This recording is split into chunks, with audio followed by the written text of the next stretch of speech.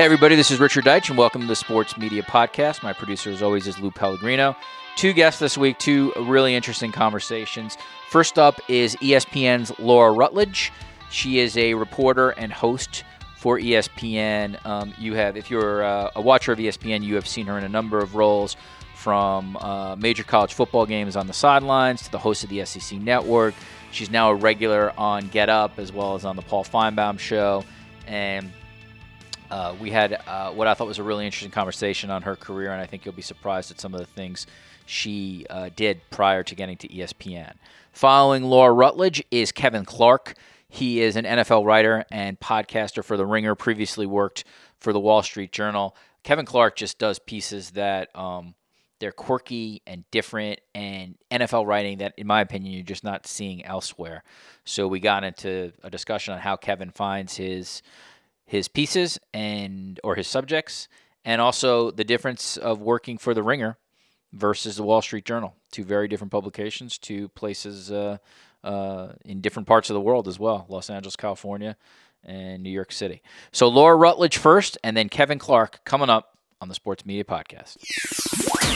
Laura Rutledge is a reporter and host for ESPN in a number of roles, including working as a reporter on college football, basketball, gymnastics, baseball, and softball. You also saw her this year do Monday Night Football, Jets, Lions, and we'll get into that. She is the host of the SEC Network's SEC Nation. She is also a co-host of Get Up.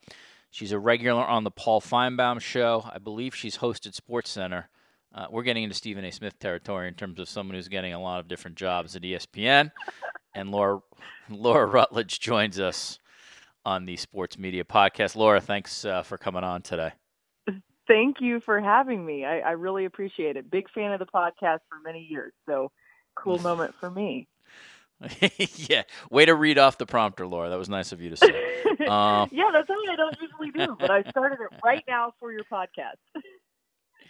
So you are in the rare position. This is where I want to start. You're in the rare position at ESPN that you have multiple options in terms of where you want to go with this company, with this network. You recently signed a contract extension. That's always good.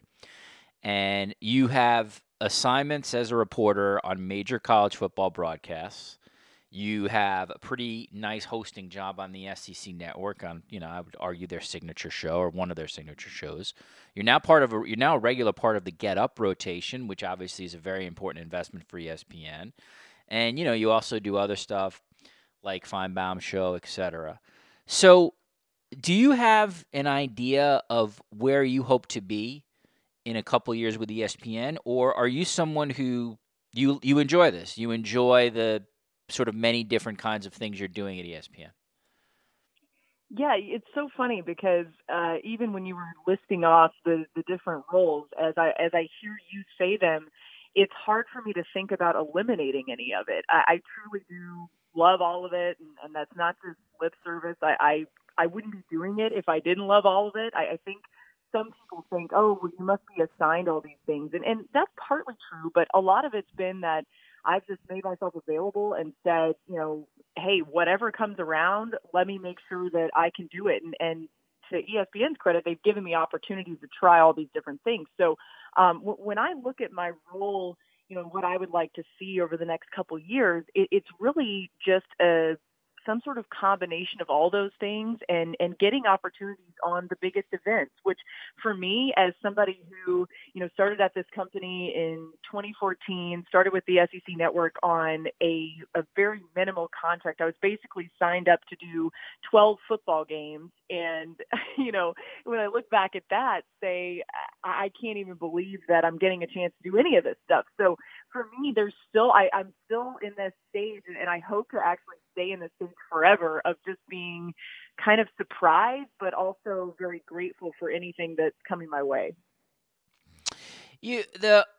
I think one of the things that there are people who listen to this podcast who are young, who are either at the start of their career or maybe college students who, hope to get to where you are.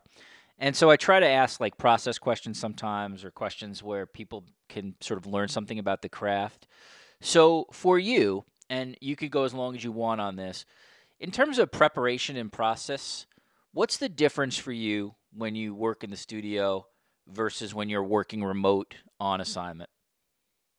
Yeah, I think one of the things that really surprised me is that they're actually similar. I tried to make them too different, and I think it actually led to struggles early on when I was given hosting opportunities at ESPN. I actually started hosting SEC Now, which was I took Maria Taylor's job when she moved up to bigger and better things, and I was given an opportunity to host SEC Now. And I look back at that tape and realized that I was way too mechanical, and I was trying to hit a certain mark and read teleprompter and all these things.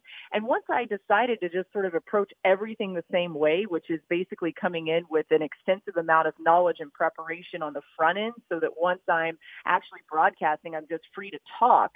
That sort of overall philosophy applied to whether it's work in the field, whether it's work in the studio, whether it's work on radio, podcast, whatever it may be.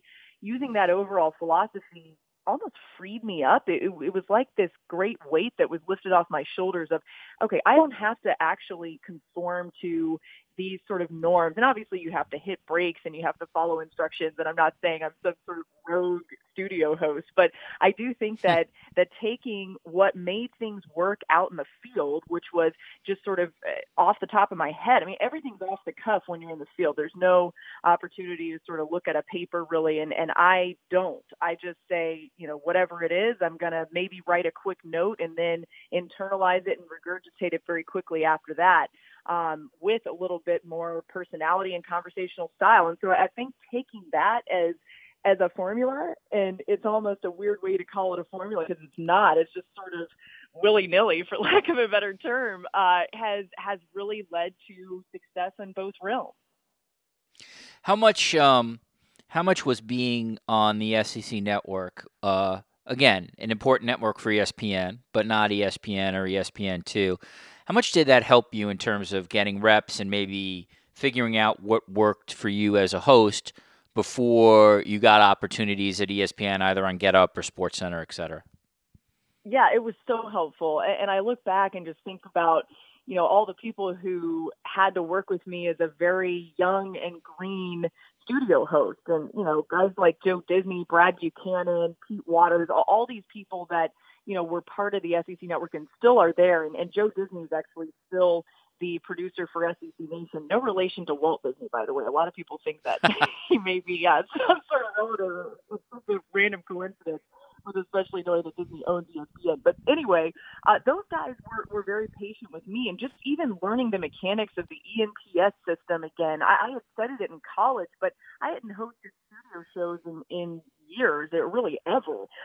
So being in that realm and having to learn how to do all that, they were very patient with me. And I think what I learned the most about, there are some nitty gritty things that I look back and say, okay, that learning how to write teases properly and learning how to operate in studio and just learning some of the terminology that's used that I just wasn't as familiar with because most of what I had done had been in the field. I think the main thing that I learned from all that time was what to ignore and what to not get frustrated about. And it sounds weird, but I was always, and still am, very hard on myself, very critical about things. And, I would miss one word here or there and get very frustrated with myself and find that I couldn't really bounce back from it. And it would affect me for the rest of the night. It would affect me for the rest of the show. It would affect how I talked to people, how I handled the analysts in studio, all of that. And I just finally realized this does me no good. I have to figure out how to have a better way of letting this roll off my back and not get frustrated by it. And I just appreciate those guys and just kind of the whole environment there in Charlotte for giving me that and giving me the ability to bounce back when things didn't go as planned, because it's live TV at the end of the day. You can't sit there and be too critical on yourself. And I think actually one of the things that's ironic about all of it is the things that used to scare me, which were making mistakes or having, almost a blooper on TV, that's actually opened a lot of doors for me and kind of become something that I wouldn't say I'm necessarily proud of, but it's just like part of what I do is a lot of times there's going to be a blooper involved, and I've just had to embrace it. How did, I think as anybody who's listening to this podcast knows, ESPN started off with Get Up with Mike Greenberg, Michelle Beadle, Jalen Rose, their ratings challenges have been chronicled ad infinitum. They make changes a couple months ago to the sort of the rotation, including Michelle Beadle heading out to Los Angeles, just focusing on the NBA. So you then become, you become more part of this show. How does that happen? How does ESPN management, do they approach you directly? Do they approach your agent? But how do you become more of a regular on Get Up? Yeah, it's a fascinating story actually, and I think Greeny and I always talk about just how all of it went down and sort of laugh. But I had hosted a good bit of SportsCenter starting around this time last year actually, and the way that happened was kind of funny. I was on a plane coming back from the national championship, the college football playoff national championship, and Norby Williamson was just close by me on the plane and said, "Hey, how do you feel about hosting some SportsCenters?" I said, "Sure, I'd love to." So that was like as simple as it was, and I got an email maybe a few weeks or even a few days later that said, "Hey, we want to sign you up for some SportsCenter." So I kind of got into that world that way, and through that, was contacted over the summer by the talent office at ESPN. They just said, "Hey, what do you think about maybe trying Get Up?" And this was when Michelle Beadle was taking some time off, and she was, rightfully so, having a little bit of vacation time. So there was an opportunity there to get in there. And I knew that Maria Taylor was also going to be doing it. Maria and I are good friends. So we were kind of like, yeah, let's try it out and see what happens. There were a few times actually over the summer where Greeny took a much needed vacation, and I even solo hosted the show. Cassidy Hubbard did that as well. So what it was I thought just more experience for me. I honestly was just thankful because I thought this is totally different in a lot of ways, and especially at that point, it was very different from SportsCenter.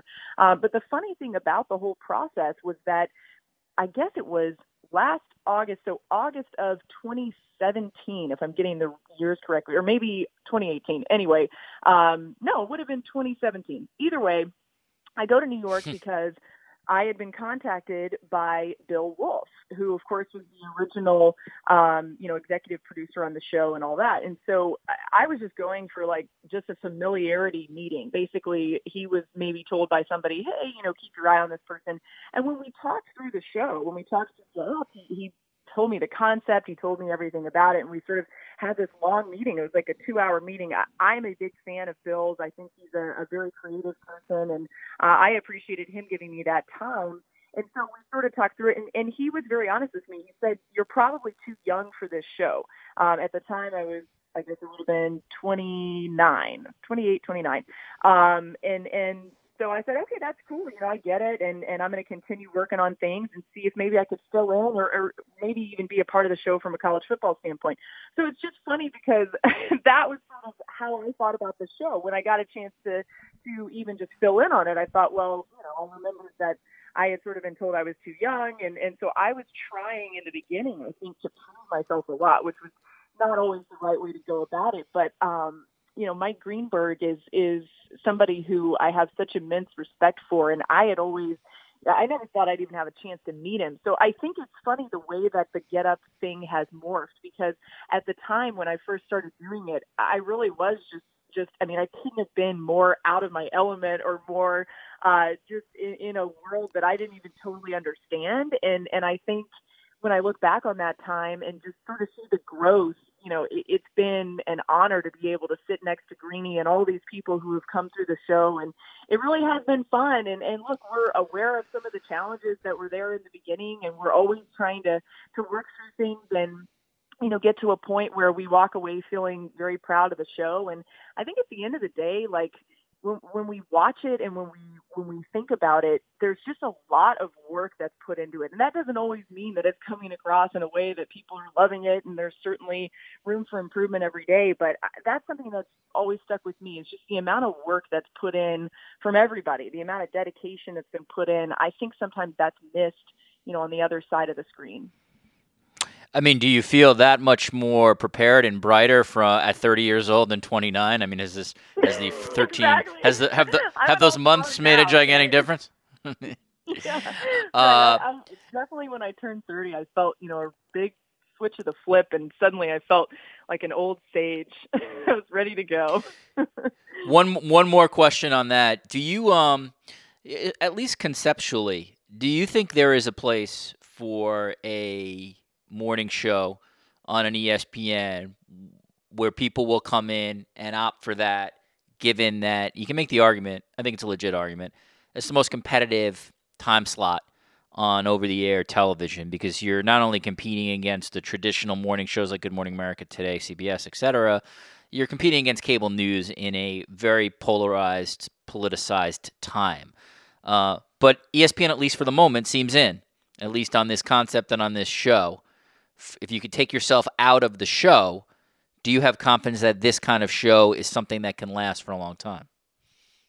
Yeah, I do. And to your point, it is obviously a competitive climate. It's just the way that, like totally taking myself out of it. I think the way that it's approached from a business standpoint is that, at least for the time being, and that's the immediate to maybe even 5-year future, my guess is that ESPN looks at the year-to-year ratings. So if the ratings continue to go up and they're looking for a certain number or they're at least comparatively up, that's going to be something that everyone's going to say, hey, why not? If this is doing better than what was here before, we're going to keep doing it and keep trying it. And I do think that there's a commitment to it, but there's also an understanding that maybe it's not going to be, if it turns into some sort of magic that then all of a sudden becomes a destination for people as a morning show, then great. But I don't think that there's this big desire to compete with the Good Morning Americas of the world and all the shows that you mentioned. I think if anything, it's more like, hey, this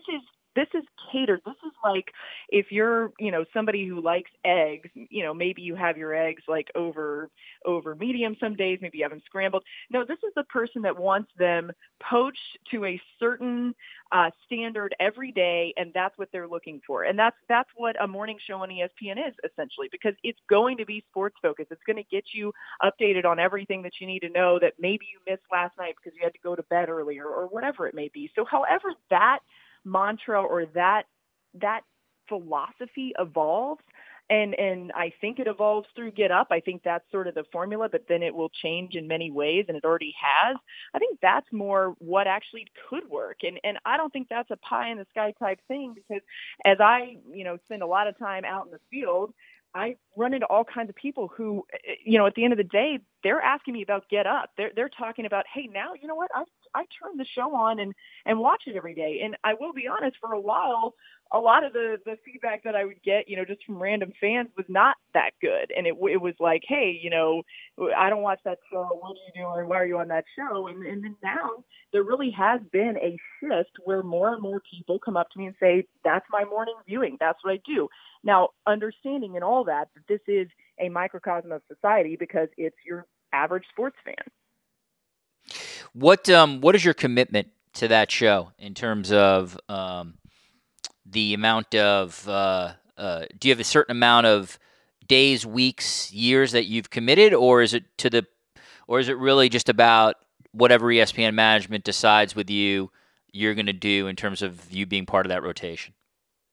Yeah, I think it's more the latter. And, basically like during basketball season, Maria Taylor and I just sort of say, what do our schedules look like? And she's on mostly Saturday games. I'm on Tuesday games. I do the Super Tuesday package on ESPN. So I'll be in New York Thursday, Friday. Now, like for instance, during Super Bowl week, it was important, I felt, to be there the entire week and that following Monday. So I'll be there more that week. It's dependent, I think, upon, certain events and just our availability. And they've been great about working with us. And I think it's important to the show and important to ESPN overall for us to also be involved in live events and still be in that world, just because it does provide a unique perspective. And frankly, that's a world where we want to stay, and that's been kind of how it's gone. So it really is just sort of as we go month by month and we navigate through it. And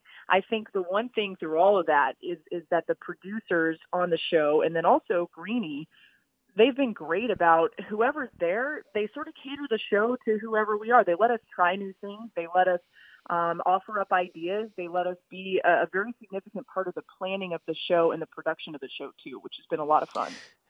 One more thing on that, because this is sort of like the place where you can do this. I imagine you could do this a little bit on SC SEC Nation.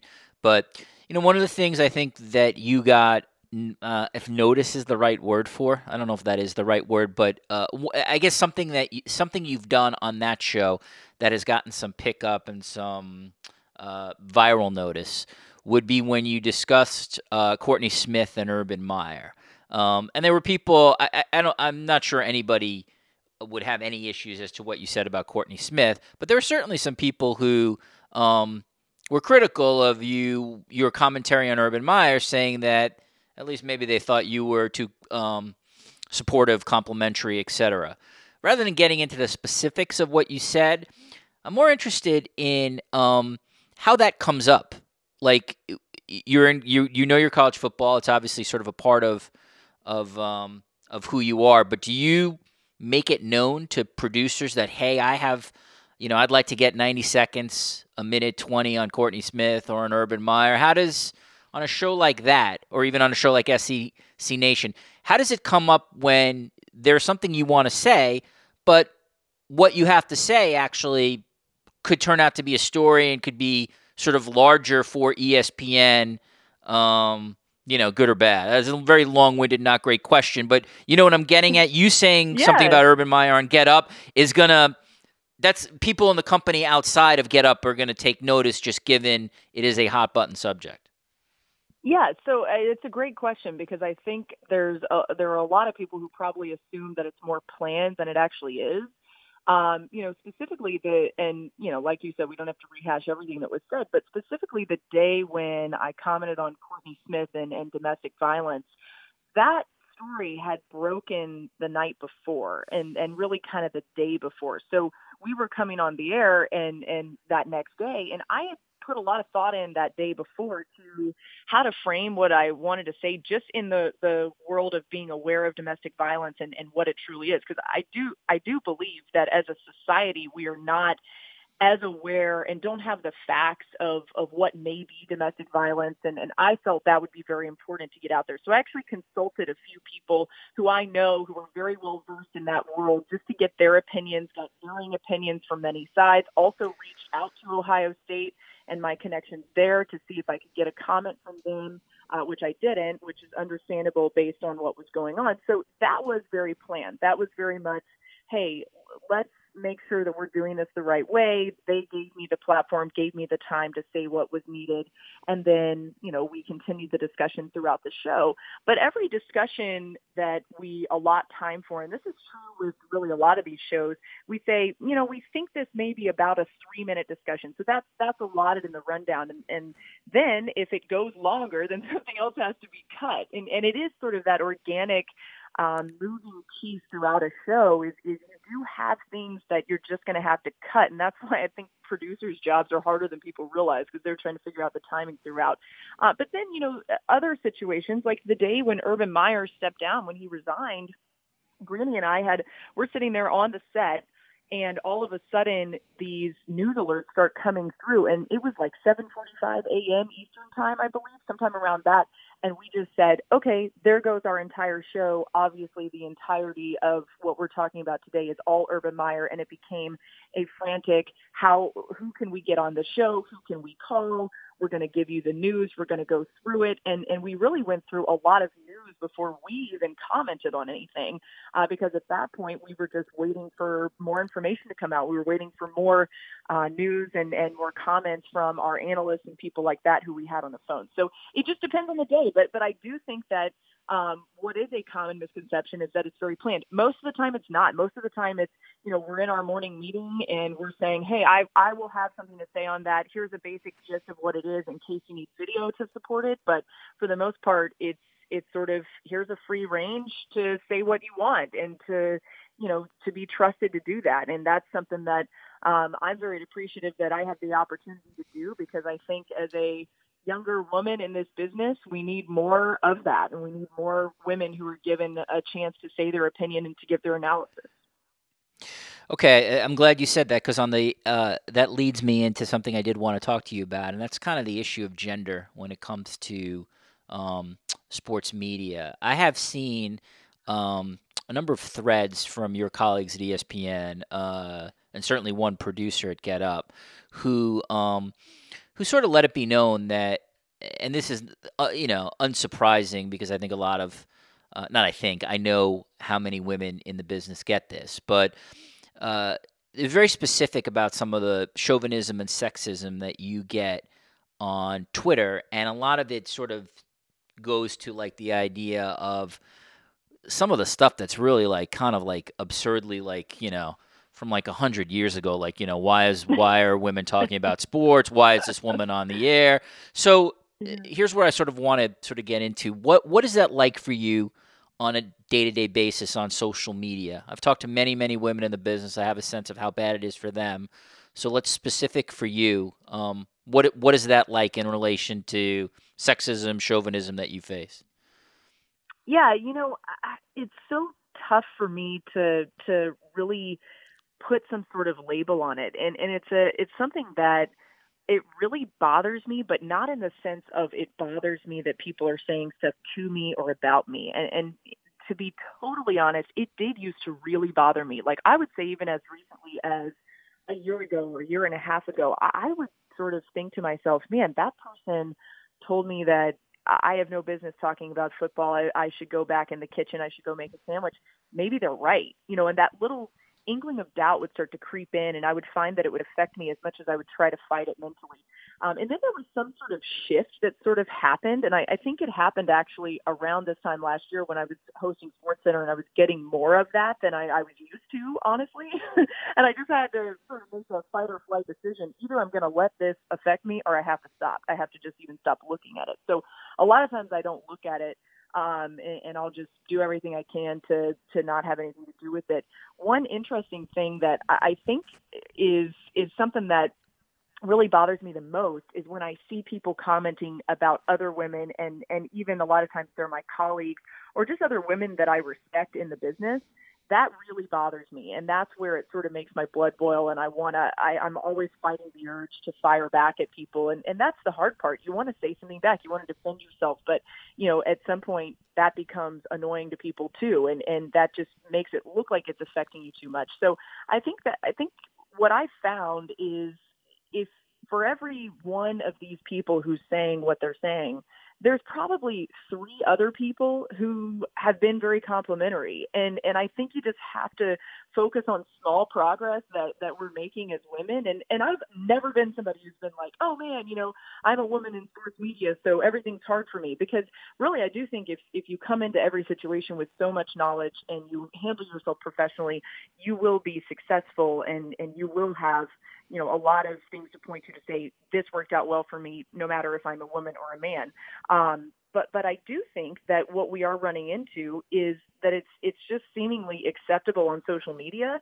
And at the end of the day, none of these people are going to say these things to your face. So what I find more to my face is that people say, hey, I really want to hear your opinion on this. I want to know what you think about this offensive line versus that defensive line. And I'll give them an answer. And we continue to have that great commentary, which for me, most of the time outweighs the other stuff. And you referenced a thread the other day. Nick Tutz, one of the producers on Get Up. Right. I actually hadn't even seen the tweet that he was responding to, but somebody wrote that I was just eye candy on Get Up and I hadn't said anything for 20 minutes, and why were they paying me? Which is funny because I'm not getting paid any extra to do this show. I enjoy doing the show, but I'm not getting paid for it. So people should leave that out of it, right? And the other part of it was Nick went through, the whole line of all the things that I had done in the show. And it actually, I don't usually get emotional about these things, but it actually made me emotional reading his tweets because he did not have to do that. We didn't talk about it. It wasn't like I said, oh man, I'm so bothered by this person on Twitter. I hadn't even seen the tweet. And he took the initiative to do that. So I think that's more what I focus on, and that's the best way to approach it. But like I said, I really do get frustrated when people come after my female colleagues who I respect so much. Wow, we made some news here, Laura. You're not getting paid for Get Up. That's well, I'm getting paid. You're getting paid by ESPN, but not for that. Yeah, not extra. All right. So, but this is you brought something up here, and I do want to ask you about it. Because it's, I don't want to say it's sort of unique to you, but it is sort of something that many women in the business face. Anyone who reads your bio knows you are a former Miss Florida. You worked, you were part of pageants, and so that world obviously brings some fame and opportunities and a lot of positive stuff. And at the same time, and I realize this is not racism or ageism, but the, I wonder how much of a prejudice within the sports world you have gotten because of how you look, or maybe like the better way to phrase it is because of how someone perceives how you look, because someone perceives that someone who is a Miss Florida is only on ESPN because of her appearance and nothing else. That would be unique to you because of your own sort of unique background. And I wonder, I'd be curious just sort of how you view that. You've clearly experienced it. Has it gotten any better as you've gotten a little bit older? What has that been like? Yeah, no, it's a really interesting question because I think at the end of the day, there are so many stereotypes that we just have in society. And just quickly on the pageant world, I actually got signed up for pageants accidentally when I was in college because I needed some extra money to pay for some classes. And the Miss America organization is the largest provider of scholarships to women in the world. So somebody was like, you can make extra money this way. And then my friend signed me up almost as a joke. And that was sort of how I got into that world. And I realized as I was doing it that, at the time in college at the University of Florida, I was only doing radio. I did not want to be on TV. I wanted to write and I wanted to be on the radio. But as I started to do the interview process for the pageant world and for Miss Florida, I realized this is a great way to practice for what I may want to do. And so I used it for that and then also enjoyed the community service aspect and enjoyed, sort of the world that I never imagined being launched into. And I embraced it and it was fun and different. And at the time, I thought, how will this affect my career going forward? I really did wonder about it. And then once I won Miss Florida, I was still reporting for Fox Sports Florida at the time. I was the Tampa Bay Rays reporter and then got a job as the San Diego Padres reporter that year. So I was flying back and forth between San Diego and Florida to do my community service. You're basically a community servant for the state for an entire year. So to do that and then also to do my job. And so my path was always unconventional throughout. And it just was a product of what it was.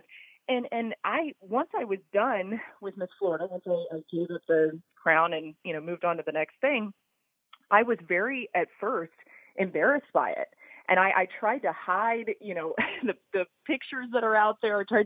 I thought this is going to be the biggest credibility killer that I could ever have. And what am I going to do? And there are probably still some days where, maybe somebody looks that up and they use it against me. But what I found is that through time and through just frankly having to prove myself, which I don't get mad at, that's just part of what it is. I'm going to have to prove myself more than, a Marcus Spears or a Dan Orlovsky or whoever it may be who has played the sport and who has a different type of credibility than I'll have. I just embraced that and said, okay, this is what it's going to be.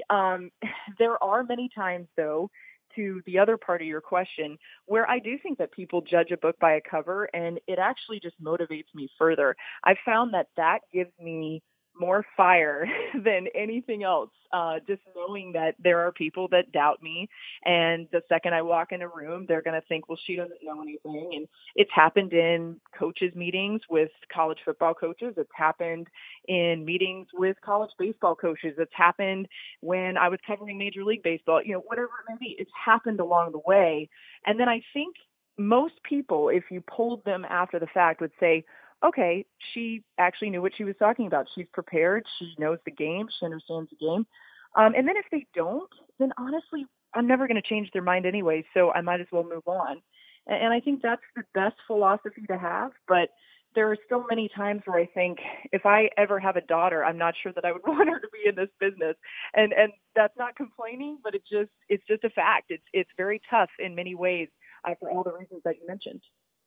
Yeah, I appreciate that answer, and you're right. It's every job has its own thing, but sports broadcasting is a very uniquely subjective thing, and a lot of times the subjectivity is not based at all on merit or intellect. It's just based on a singular person's sort of view of what a broadcaster should be. So I hear you on that. I'm not sure I do have a young daughter. I'm not sure I'd want her to go into sports broadcasting, but we'll see how that Yeah. how that plays out. You were the sideline reporter for the Jets Lions on Monday Night Football with Beth Mowins and Brian Greasy. And so obviously, getting to be in an NFL broadcast is a huge, huge thing, even with your resume as someone who's done significant college football games.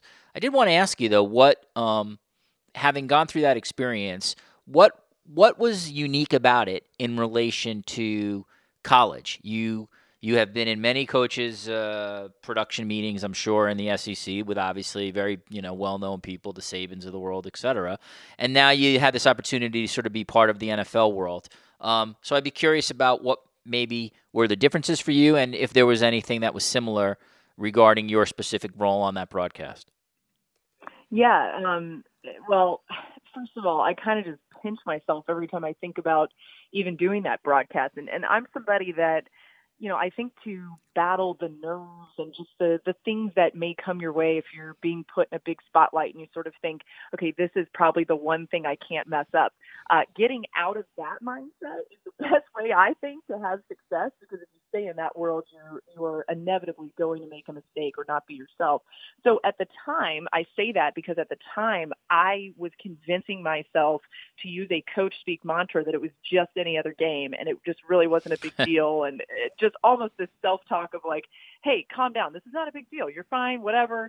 And I remember sort of realizing that it was a big deal and I just couldn't fight it for the first time when we were on the field, and I was actually standing there with a young woman who had gone to the University of Florida and is now the Lions reporter. Her name's Tori Petrie. And she was down there and she looked at me and she goes, "You're about to report on a Monday night football game to open the season." And I was like, "Oh, thanks for saying that." And Tori's somebody who, I've sort of mentored along the way, and I'm very happy for the way that she has gotten her career going. And we both kind of looked at each other and I thought, okay, I can't ignore this anymore. It's just time to intensify focus and really embrace what this is and just be very thankful. But I think some of the biggest differences, and especially in the coaches meetings, that's really where I saw them. They were so honest. And in college, I think there's always this veil over what's going on. There are definitely some coaches who are more honest than others and give you more pieces of information than others. But NFL meetings are so different. And I had actually shadowed the actual Monday Night Football crew, the new crew of Joe Tess and Jason Witten and Booger and Lisa for a preseason game. So I had been in the Colts and the Ravens meeting. So I had a little taste of what it might be like, and just watching Lisa work and learning from them and learning from that crew. And I was just amazed by how honest everybody was. And I remember walking out of the room. It's funny because Joe Tess, obviously coming from the college world as well, we looked at each other and were like, can you believe everything that they told us? That was crazy. And so that was different. And then the other thing I think is just the speed of the game.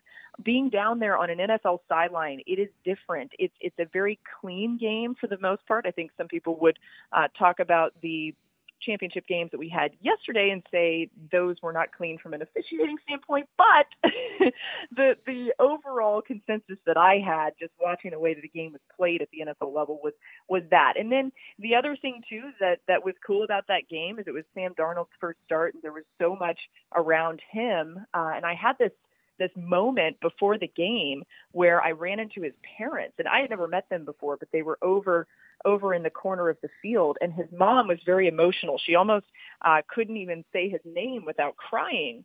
And I remember thinking as I walked away from that, okay, this really isn't all that different.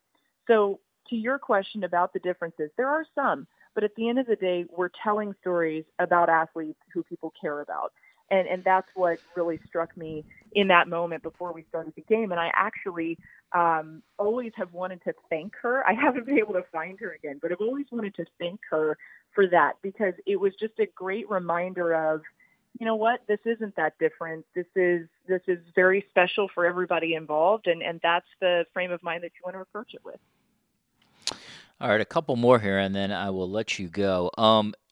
For those who will listen to this podcast who do not live in the South, you've had a unique, sort of a unique experience or prism in terms of really immersing yourself in major college Southern football culture. You went to school at the University of Florida, obviously, major football, historic major football power. You're hosting SEC Nation. You're on Feinbaum show, sort of the most famous Southern-based sports talk show. Shout out to Phyllis from Mulga. I know she's not listening, but I'll give her yes. give her a shout out anyway. So this gives you just very unique insight to me in terms of like what college football means to so many of these towns. And I wonder, just from your experience now, really being a part of being in the middle of that, and growing up in that, obviously, as a college student, what's it like compared to, when you're up north doing Get Up, or when you're covering even the Jets and Lions? It's, I've been to one SEC football game in my life. It happened to be the night game at LSU against Alabama. And so I got a little sense of it, but that was only one time. That was a good one. Yeah, you've lived this. You've lived this for your life. So can you put it in some kind of context in terms of what it means and how it's different than maybe like the pro sports world in the North or on the West Coast?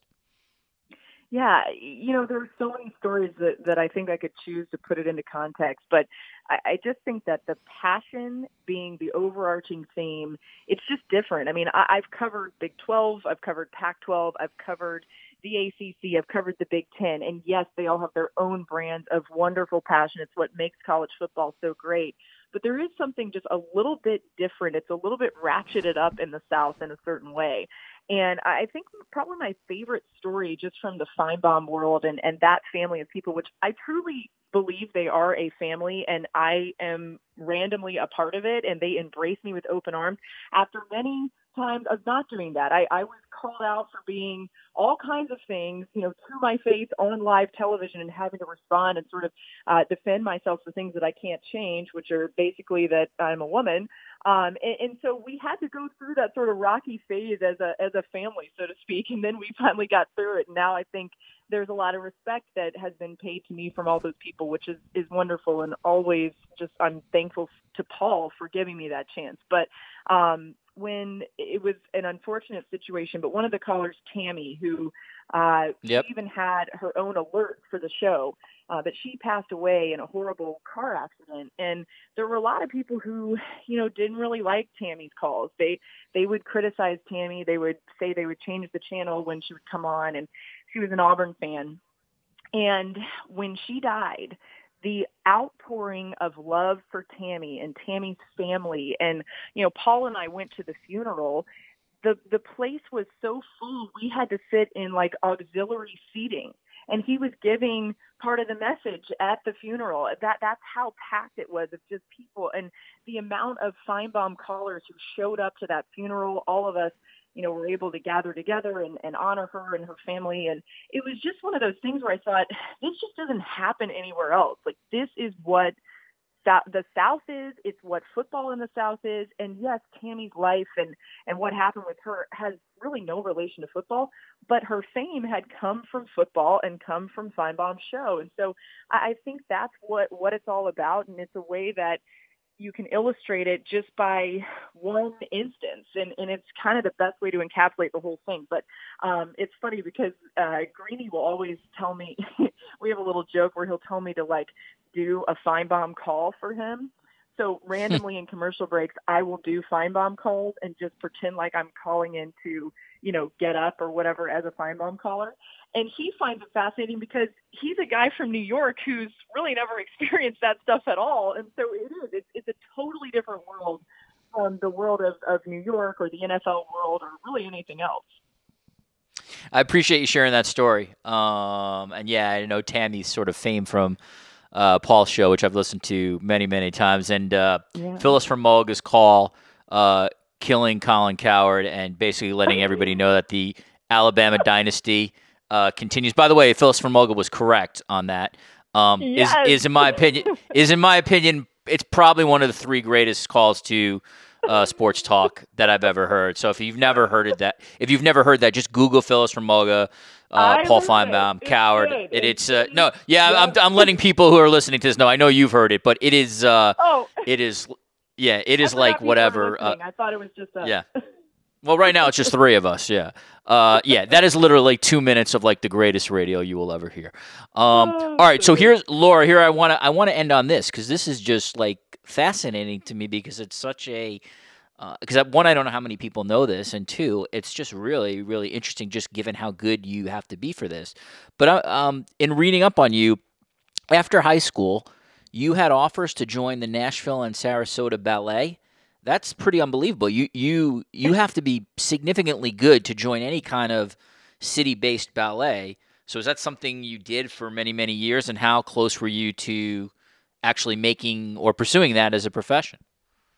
Yeah, I was very close to pursuing being a professional ballerina, and actually spent the entire summer following my senior year of high school in Nashville, because that's probably the ballet company that I was going to choose. And then, at the last minute, my mom is a teacher and homeschooled us even for part of our schooling growing up and everything. And she went to Clemson. My dad went to Georgia Tech and then Harvard Business School. My parents, education was always very important. And they never put any pressure on me at all, which was kind of amazing if you really think about it. But they were like, okay, if you're going to do this ballet thing, we're going to do it. They went all in on it.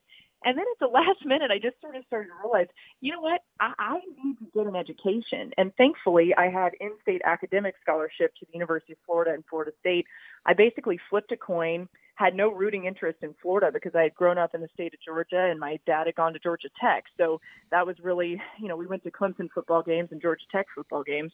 And when I went to Florida, the way that I even got into doing this was because of ballet, because I was taking all these ballet classes on my academic scholarship, and I didn't have enough money to pay for my actual classes that I was supposed to do because I had used all the money up, and my parents were like, this is not going to work. You got to find a way to make some extra money. Somebody told me you can make $6 an hour at the on-campus radio station WRUF. So that's how I got into the business, and I was terrible at first and had no idea what I was doing, and just worked really hard at it and moved my way up. But it's funny because had it not been for ballet, and I really think the thing about ballet that still affects me to this day is that it's a level of perfectionism that you're constantly striving for that you're just not going to be able to get. Like nobody has the totally perfect turnout or the perfect pointed foot or whatever it may be. You're trying to get to an ideal, and you've got to find ways to creatively get your body there. So it's similar to being on television, because there's part of it that's a performance, but there are also these parts where you're always trying to navigate and make it work for yourself. And I think that experience as a ballet dancer really affects me still, and I still draw from a lot of it every day. So I miss ballet a lot. I'm a huge fan of the arts, a huge fan of music and any type of show just through that, which is a kind of a total departure from sports. But very thankful for having ballet in my life, because I do think it affected what I would end up doing. Yeah, Misty Copeland. She is a baller if you've ever seen her perform. Your posture must be sick, by the way, in terms of being a former ballerina. So that is one thing that, you totally, for any of the schmoes like myself who've had to do television at different times, like you really just, you don't know how to sit. You're trusting producers or stage managers to tell you.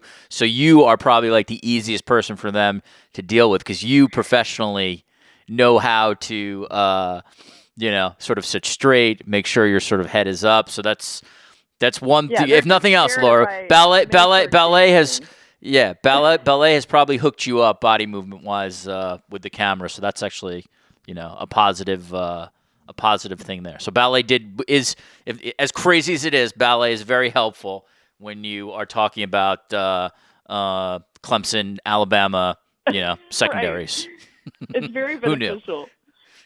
Yeah. Tell Feinbaum to start taking some ballet now. Let's see where he can go. Yeah, I've tried to work with him on that because his body movements are not the smoothest. I know I'm not breaking news there, but he could use some ballet training.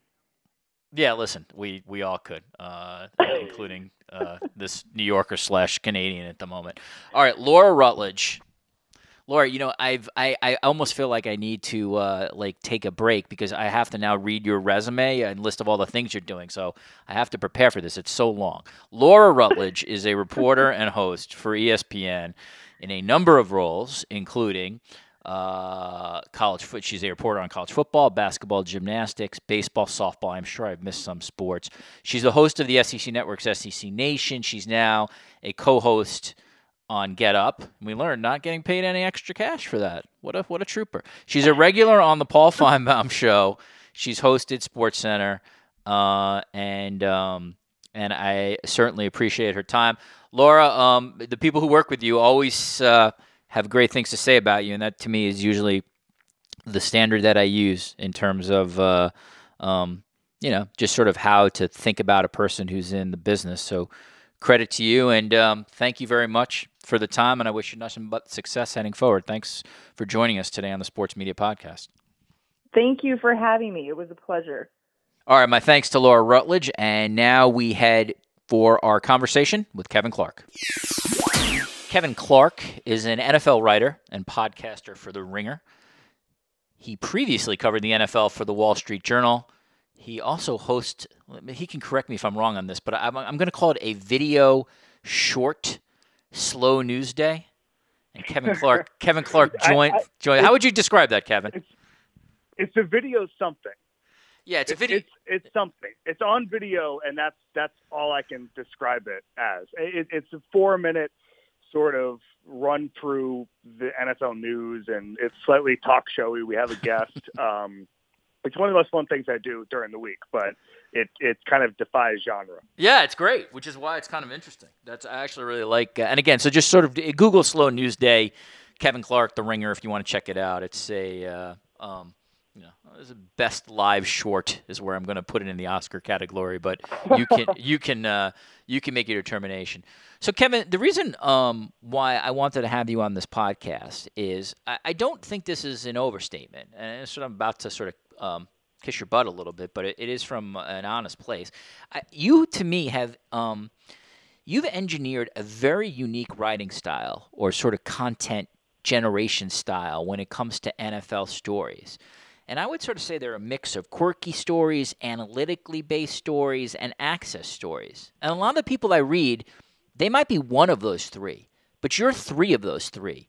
I remember reading a piece that you did on Game of Thrones spoilers and how players, it was a big thing in training camp, players did not want other players to give it up. I really am impressed by just sort of the stories and unique angles that you come up with for the NFL. So that's my long way of asking you a very simple question after that ridiculously long-winded answer. How do you do a question, I should say. How do you describe what you do? So, first of all, I appreciate you saying that. I think there's a lot of people who are really versatile in the NFL. I'm hugely impressed with, people like Jenny Barentis who do this stuff every single week, and it's really incredible. Obviously, Peter King. There's a lot of great NFL writers out there. And my colleagues at The Ringer are all incredible.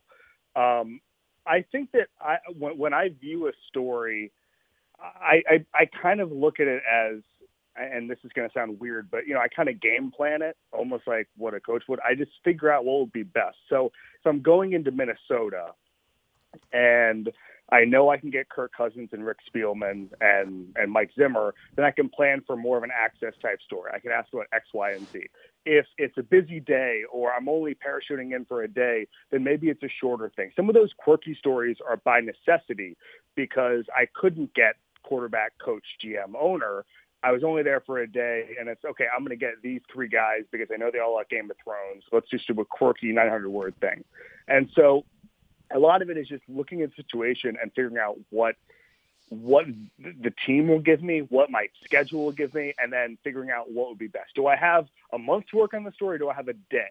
And that's basically how I determine what the story is going to be, and it can be any range of things within that. But the quirky stuff, that was specifically started at the Wall Street Journal, a lot of that was because I just needed to turn around a 1,000-word story really quickly, and it was the easiest thing to do to get guys to talk about Game of Thrones or Settlers of Catan or whatever it is, because they would talk about it on a moment's notice, and it's much harder to get them to talk about their zone defense strategy. You're going to need more time for that.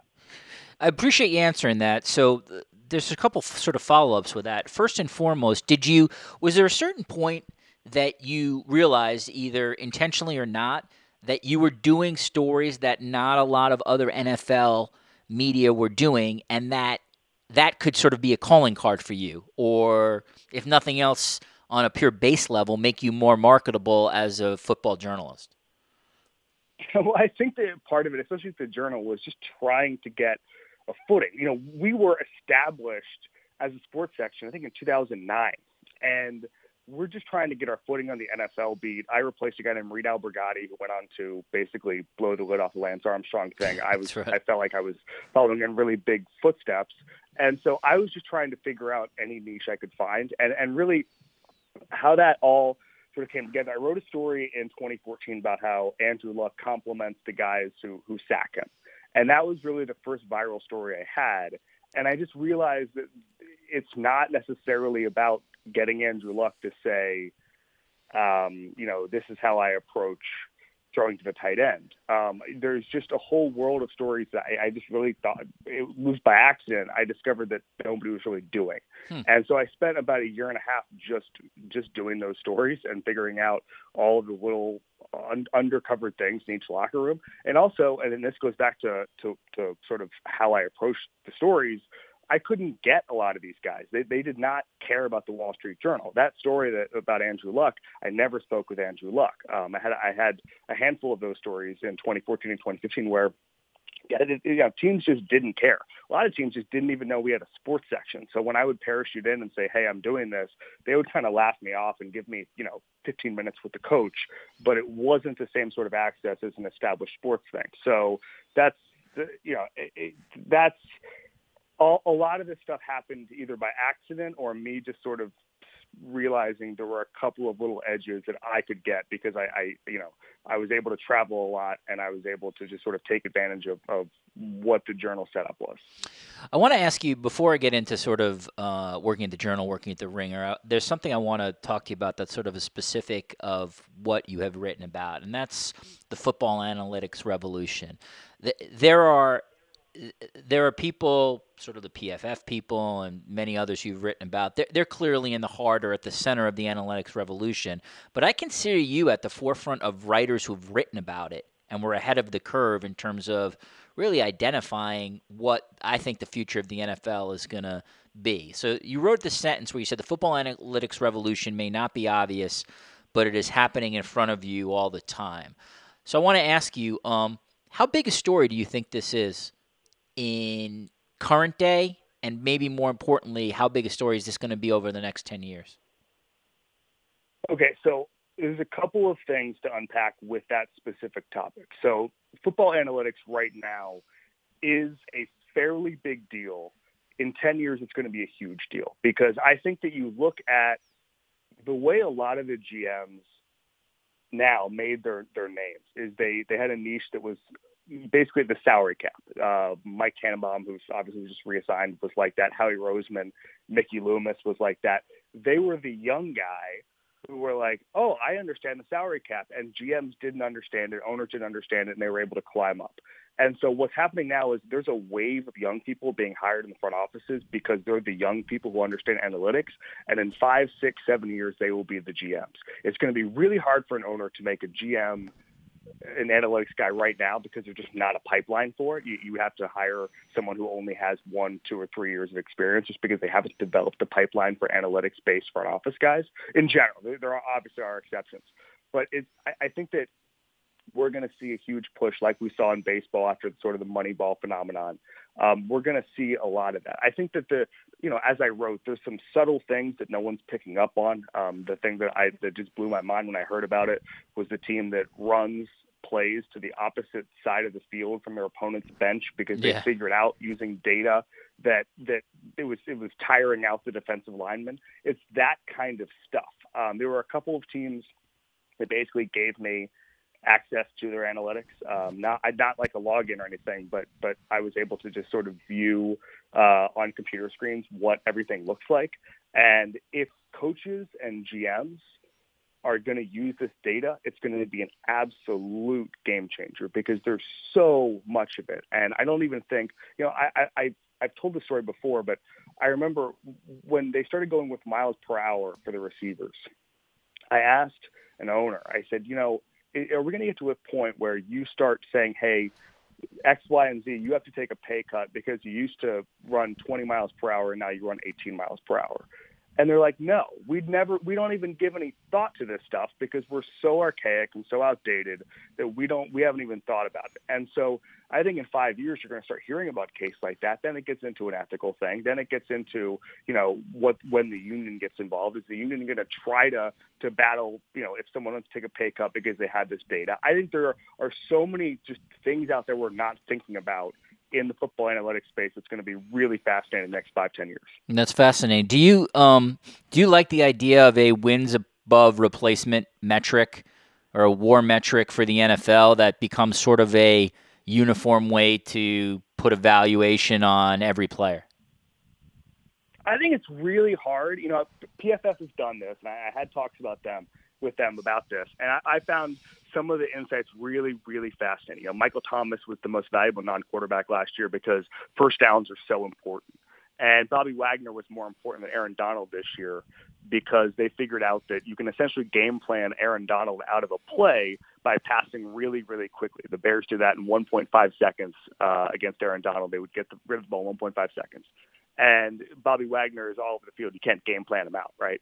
And so I think what you learn when you do a wins above replacement thing is what matters in football and what is actually valuable from an analytical standpoint. I think it's going to be really, really hard to sit there and rank positions 1 through, or players 1 through 300. I think that might be a bridge too far right now. There's just so many subtle nuances that are different with different positions.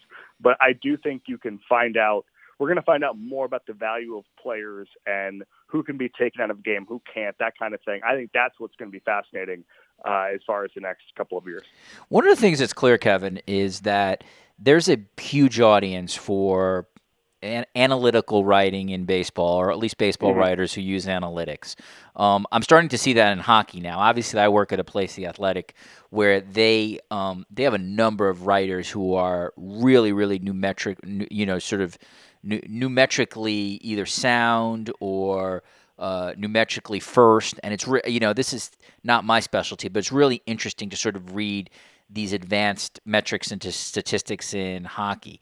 Do you think there will be a audience for this kind of writing? Obviously, the data is going to happen. We're going to have this, but do you think? How do I phrase it? So, traditional NFL fans are so used to reading, I think, a certain style of writing. Whether it's Peter King or somebody else, that we haven't seen the kind of stuff we've seen in baseball. Do you think? From your experience, given that you're in the middle of this, is there an audience for this kind of writing, or is there an audience that really is craving football analytics? Well, I mean, I'm never going to write a whole lot about football analytics during the season. I'm probably, I think I had 3 pieces this year that were much bigger that sort of dove into what it's going to mean for the sport and had some nuggets within that I felt were important. I think that when you look at the analytics of the sport, I think people, if you can tell them something they don't know, they're always going to read it. And I don't understand a lot of the analytics, quite frankly. I don't understand. I'm not some of I'm not fluent in R. The stuff that these guys are really smart at, I couldn't do that. If a team tried to hire me to be their analytics guy, I would be out of the building within a month. But what I try to do is just find, and this is something I've seen Michael Lewis talk about a lot, and I'm trying to do an extremely bad Michael Lewis impression sometimes. And he basically, when he looks at a story, he wants to find the 1 or 2 or 3 people who can explain everything to you and then just ride them throughout the story. And that's what I try to do with analytics. So I try to identify a handful of people who can not only explain to me exactly what's happening in the analytics revolution, a football idiot basically, but also the reader. And in that story, there are a couple of people, someone like Matt Manicherian, who was a scout and is now an analytics guy, or Warren Sharp. I mean, like, even something as simple with Warren Sharp as saying, like, one of the things we're not looking at enough is just avoiding third down entirely. Well, I'm around football a lot, and it's not something I hear a lot, except from, analytically inclined coaches like Sean Payton, to have essentially the solution to offense be so aggressive on first and second down, you're never in third down. It's very simple. It's a talking point. You can tell your friends to be smarter at a party with it. And that's sort of how I view those stories is if you can teach people something they do not know, they will read it, full stop. All right, a couple more here. I know you are in New Orleans. It's been a long night, so I won't keep you too much longer. How have you found How have you found your access when you say you work for The Ringer? This is always, it's a very little inside baseball-ish, but it was always interesting to me. Yeah. Or it's always interesting to me how people react to publications' name. For example, before I worked at Sports Illustrated, I was the same schmo that I was when I worked at Sports Illustrated. But there was a very, very big difference the second I got there in terms of how quickly my phone calls were returned, how people viewed me because I was now working there. The Ringer is a new publication, but a new outlet that obviously has, I think, a lot of notice and respect in the marketplace. At the same time, it's not the Washington Post and the New York Times in terms of people are going to know it throughout sports. So when you say you're from The Ringer, calling up somebody in the NFL, or at least maybe when you first started, what was that like? Was there any difference, or was there a major difference between that and the Wall Street Journal? I had almost the exact same access at the Wall Street Journal as I did the Ringer. I would say if there's one difference, it's the ownership. There were a lot of owners who wanted to be in the Wall Street Journal and didn't necessarily care about the Ringer. And one thing I will clarify on that is if I had no access to owners, I wouldn't jump off a bridge. I mean, a lot of them wanted to talk about, long-term strategy or business or whatever. And I would certainly take those interviews. But it's not sort of my bread and butter, and it's not, and the fact that I don't get as many as I used to is not a deal breaker for me. But I would say that the advantage for the Ringer is I'm telling deeper stories and longer stories and stories with multimedia components, where when I sit down, when I talk to a team or talk to a quarterback and say, I want to do this, they understand what a Ringer story is. There were a lot of people, again, the readership was different at the Journal. I would say it was more top down. It was ownership, a little bit of GMs, but at the Ringer, a lot of players read this stuff. A lot of, quite frankly, coaches, I think, and more front office people. So it's a little bit different. They understand sort of what we're trying to accomplish when I put in for access. I've noticed no drop off, and for many teams, I'm getting better access than I did. But that might also just be because I know them better because I've been doing this now for 6 years. It's interesting. So why, when you made that decision, Kevin, to leave the Wall Street Journal for the Ringer, one, how did it come about, and two, why did you make that decision? Yeah, so I got an email from Bill Tuesday of championship week in 2016, and the one thing that I don't think you can really gloss over is I am a massive, massive, massive Bill Simmons fan. And when you get the opportunity to work at the Ringer and with people who are just awesome, people like Sean Fennessy, Chris Ryan, Bill himself, Mallory Rubin, Juliet, Robert Mays, my colleague, it's a murderer's row, and I wanted to fit into that. The Wall Street Journal was amazing. It was, some of the best times of my life there. But I just felt like the Ringer could build a lot more around you. Something like Slow News Day, or even a podcast twice a week with such a dedicated listenership, that wasn't going to happen at the Wall Street Journal. They were not going to move everything around to make NFL coverage a priority. I felt like they did a lot with sort of the stories that I was able to do, and there was some promotion there. But I felt like the Ringer just built an apparatus where when you have a good story and you want to tell a story, they're going to help you do that. And so I didn't really think too much about it. I've had a number of opportunities over the years to go to different places, and I really don't consider ever. I didn't really consider leaving the Wall Street Journal very seriously. And once I talked to the Ringer, I didn't seriously consider doing anything else but going to work for the Ringer. You were New York based for the Wall Street Journal, correct? And now you're Los Angeles based? That's correct. Yeah. Have you found the sports reader, sports fan to be different in Los Angeles versus New York? And if so, how? That's a great question. I would say that it's hard to tell because New York, you're constantly in front of people and you're constantly ducking in the bars that happen to be like a Virginia bar. And it's like, oh, there's a Virginia fan base. I'm going to talk to them for 2 minutes. And so you get more, feedback on what people think about sports. In LA, it's a lot less concentrated. I really don't see any Rams fans, Richard. Like, I don't even know where they have a fan base. People show up and all that stuff. We have one Rams fan at the office, Riley McAtee.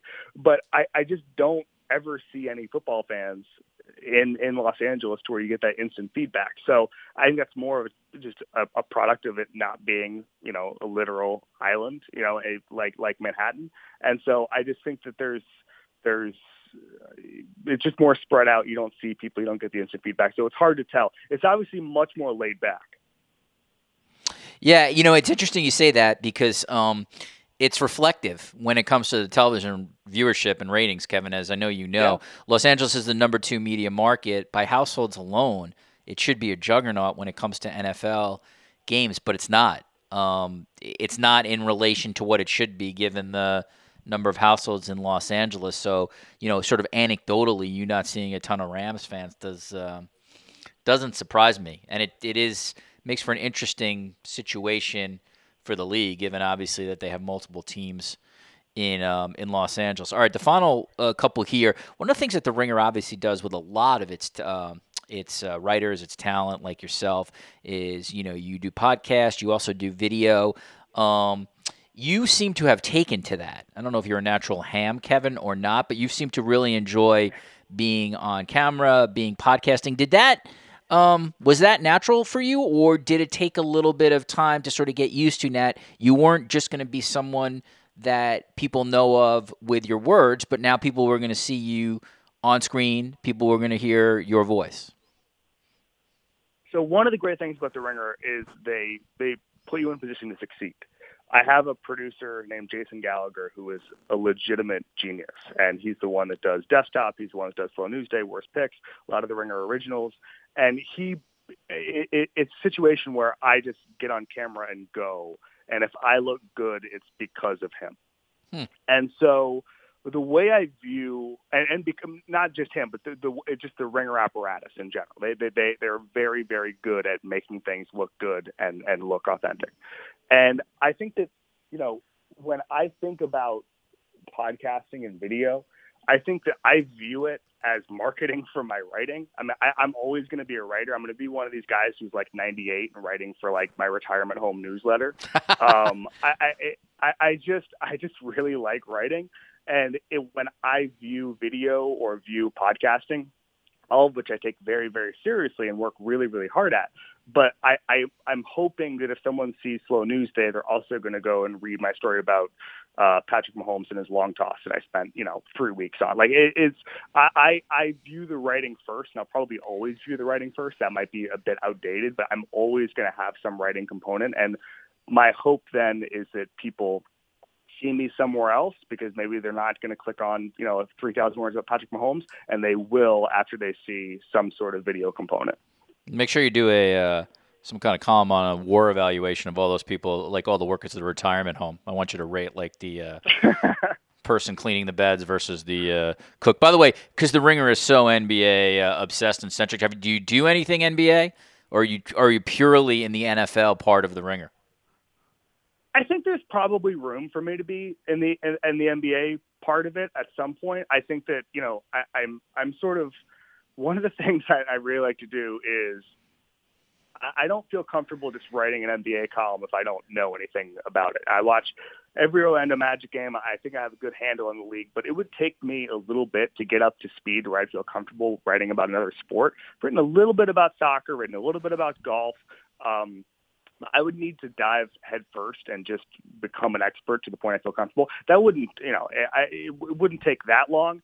But if my editors said to me tomorrow, hey, do you want to write about James Harden? I would put a hold on that for a little bit and try to build out a bigger piece. Yeah, the Ringer's got like 15 people though who can write about Harden. You'll be all right. Yeah, we're good. We're good on James Harden. You're good on that. All right. So before I do the cheap thing, Kevin, and just I realize you're probably going to write on this, but I do want to just get your top line thoughts on what you think is going to happen in the Super Bowl. Kevin, if you're on Twitter, by Kevin Clark, and if you're a fan of The Ringer, or if you haven't read The Ringer, you can certainly Google Kevin Clark and The Ringer, and you can see all his work on his Twitter feed. He has some of the recent stories that he's done. All of these are really good. I cited the Analytics Revolution piece. He's got a story on Patrick Mahomes and sort of how his like kind of unique passing style, which is kind of incredible. One on Deshaun Watson. I think if I remember right, something on people who've caught touchdowns from Drew Brees, maybe, and then people caught one touchdown from Drew Brees, right? And then this is actually really cool, a very good NFL story about how the quarterbacks in the league that teams have paid a ton of money for, Kirk Cousins, Matt Ryan, Aaron Rodgers, they're not in the playoffs, while the teams like the Rams, the Chiefs, etc., Texans, like where their quarterbacks were not taking like a gigantic piece of the cap, had moved forward. So that was kind of interesting in terms of building contenders around young starters. So check out Kevin's piece on that. I'm looking at here, the curse of the salary cap beating quarterback. All right, Kevin, again, I know you're in New Orleans. I know this just happened. I know you're going to have to do a ton of evaluation, but what is your sort of top line instinct right now about what we might see with the Patriots and the Rams? My guess is Patriots by a score. I mean, I think that there's still a very strange voodoo thing where even when the Patriots are the better team, they always play close Super Bowls. I can never really explain that. But I just think that they're kind of equal in talent from a top line standpoint. I think coach and quarterback are obviously closely aligned, but then the Rams are a little bit deeper in certain spots. And I think that Belichick is going to be able to game plan that. The Patriots win on little edges. They win on being the least flawed team at all times.